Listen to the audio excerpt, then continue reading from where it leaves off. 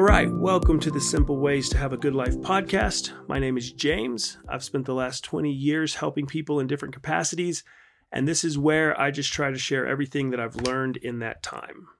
So this is the third part in a series on thoughts. The first part was 2 weeks ago on the podcast. The second part came out in the newsletter, and today we're going to talk about the random nature of thoughts. So in the newsletter, we talked about how you are not your thoughts. And this is a tough thing for us to grasp because of how much we use our minds. Like, the mind's not a bad thing. The mind is a tool, and like any tool, when we use it for things it's not meant to be used for, we have problems. If you use a hammer to put nails in and take them out, cool. If you use it to turn off your television or wash your windshield, you've got a problem. The mind is awesome when we're doing a budget, let's say, and you're trying to figure out if you've got enough money for this and that, and you need to pay this bill, and you're looking at numbers and facts and figures. The mind's great. But the problem is that the mind can't stay in its lane. And it starts complaining about how you wish you had more money, and your spouse is spending too much money on this and that. And my God, how much do these kids talk? And my neighbor just bought a new car, and why can't I get a new car? And annoying Bob at work got a promotion, and I deserved it. And that's where we start to suffer. So this attachment to the mind causes us a lot of trouble because we're using a tool in ways that it wasn't meant to be used. But one of the quickest ways to break this attachment is to start to really pay attention to and recognize just how random our thoughts are. And this was actually one of the craziest things about meditation when I started. I'm sitting there at like 4:30 in the morning or 5 in the morning, and I'm just watching my mind throw random things out, trying to get my attention. This thing that I'm so attached to, this thing that I think is so amazing, is really like a little kid who's just saying things until it finally finds something you're interested in, so you'll talk to them. And, at 4:35 in the morning, nothing's happened in my day. Like, it shouldn't have that much activity, but it did. It did. And watching this randomness really helped me get to a place where I didn't take my mind so seriously. When you really learn to pay attention, you'll see that your mind is just constantly reflecting reality, but it does this through like the lens of your wants and your needs and your desires and your opinions and your beliefs and your past, things you've learned, things you've had happen before. It's constantly doing that. And what you get stuck, the sticky thoughts, the ones that really get stuck in your head, are the ones that carry some kind of emotion. And so let's say you're driving and you see a yellow Volkswagen, and it'll probably just come and go. You might not notice it at all. But if somebody who drove a yellow Volkswagen dumped you last year or ran over your dog, like, you're going to have a whole different reaction to that. And so that thought's going to be a little bit stickier. But if you really pay attention, the mind is always doing this. The mind is always just cycling through what's going on. Like, it looks around. It's always scanning for something that might get your attention. And even when you're not looking at anything, if you're just sitting there in one spot, you'll notice the mind bringing up old things, bringing up the future, bringing up something you said when you were 14, bringing up something somebody said to you when you were 14. And eventually something just hits you emotionally and it sticks. This is important because we have over-prioritized our mind to the point that we use it to kind of batter our feelings into submission. We batter other people into submission with it. Like, we prioritize it way too high. We trust its predictions about the future. We trust its memory of the past, which every study shows you cannot trust your memory as well as you think you can. We trust its assessments. We trust its opinions. We trust the things that it's telling us. And that's a really scary thing when you realize just how random it is. I think they say we think about 60,000 thoughts a day. So, really, just stop and think about that for a moment. 60,000 thoughts, how many of them can actually be useful? If you start to notice the way that your mind just narrates your existence, it becomes a lot harder to take it seriously. I was looking for my car keys the other day, and then I see them on the hook where they hang, and inside my head it says, oh, there they are. But like, by me seeing them there, I knew that, but my mind feels the need to tell me about it. Our minds are constantly telling us about things. And the things that get our attention are rarely like the best or happiest or even truest things. It's the things that cause a little bit of anxiety, the things that cause a little bit of anger, the things that cause a little bit of hurt or resentment. Those things we latch onto.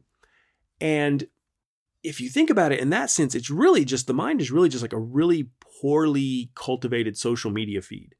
It's like what happens if you jump on Instagram or TikTok or Facebook and just follow everybody. If you jumped on Twitter and just followed everybody that came across your path, you'd have so many conflicting opinions and ideas coming at you. And because it's Twitter, most of them would be bullshit, and most of them would be angry, and most of them would be just fringe nonsense.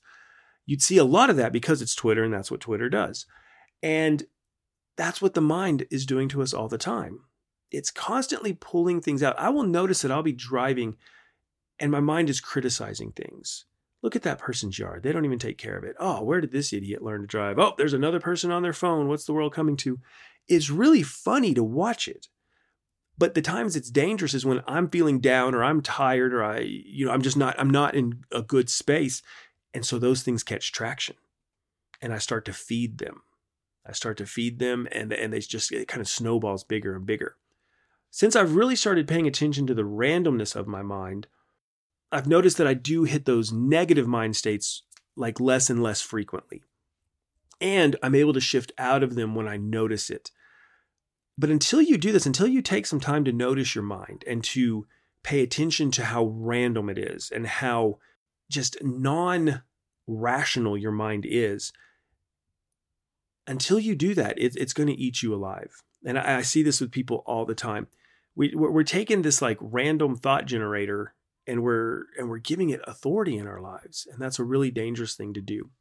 And once again, just remember, I'm not saying the mind is bad. It's an amazing tool, maybe the best tool created so far in this universe. But just like any tool, you've got to use it right or it's going to be destructive. You know, the sharpest sword in the world is awesome unless you're swinging it around randomly. If you're just swinging it around willy-nilly, you're going to chop yourself up, you're going to chop other people up. And that's what we end up doing with our minds because we think that everything that comes out of there is useful. But really, when you start paying attention to the randomness, it'll scare you a little bit that you've been taking it so seriously. So a good way to get underneath this, just when you notice you're in your head, just bring that out and say, oh, I'm having a thought that idiot can't drive. Oh, I'm having a thought that person's lawn doesn't look good. Oh, I'm having a thought that my spouse is spending too much money. Oh, I'm having a thought that I need my kids to be quiet. What that does is it reminds you that this thing that you're getting attached to is just a thought. It's like this little electrical blip inside your head. And since it's inside your head, it's also just imagination. Recognizing that you're thinking is a huge step towards being happier in life. Now, here's the thing. I have people come back and tell me like, oh, that was annoying. I got really frustrated noticing how many thoughts I have. That's just a thought too. The thought that you're having too many thoughts is just a thought. So I'm having a thought that I think too much. I'm having a thought that this is an annoying exercise. I'm having a thought that James is an idiot and I'm not listening to his podcast anymore. Cool. Just thoughts. Once you recognize it's a thought, you can kind of hold it out in front of you and decide how much authority you want to give it. The chattering of the mind is not a problem when we're aware that it's chattering. It's only a problem when we think that everything it's saying is us and is so important that we have to follow it out. And this is where like the title of this series that I've been working with has just been, everything and nothing. Because our thoughts are everything. They determine the quality of our life. But when we get down to the very bottom, they're just these little things floating through our imagination is all they are. They're just reflections of reality. They're just our opinions and our beliefs and stuff reflected back to us. So they are everything, because if your thoughts are running amok, they will ruin your life. But once you really get like down to the core watching them, you'll see they are so much less rational than we think they are. They're so much less important than we think they are. And that's a good relationship to have with them, to realize that you're allowed to dismiss them. You don't have to follow them out. You don't have to believe everything you think. So that's the third part in this series on thoughts. We're going to wrap it up next week. As far as the series goes, in the newsletter, I will drop a link to the landing page for the newsletter in the show notes. I've said it before, I'll say it again. I don't share your email address with other people. I don't spam you. It's literally just to get the newsletter. And then I'm going to wrap it up with a big long blog, and that'll just be available on the website. That's easy to find.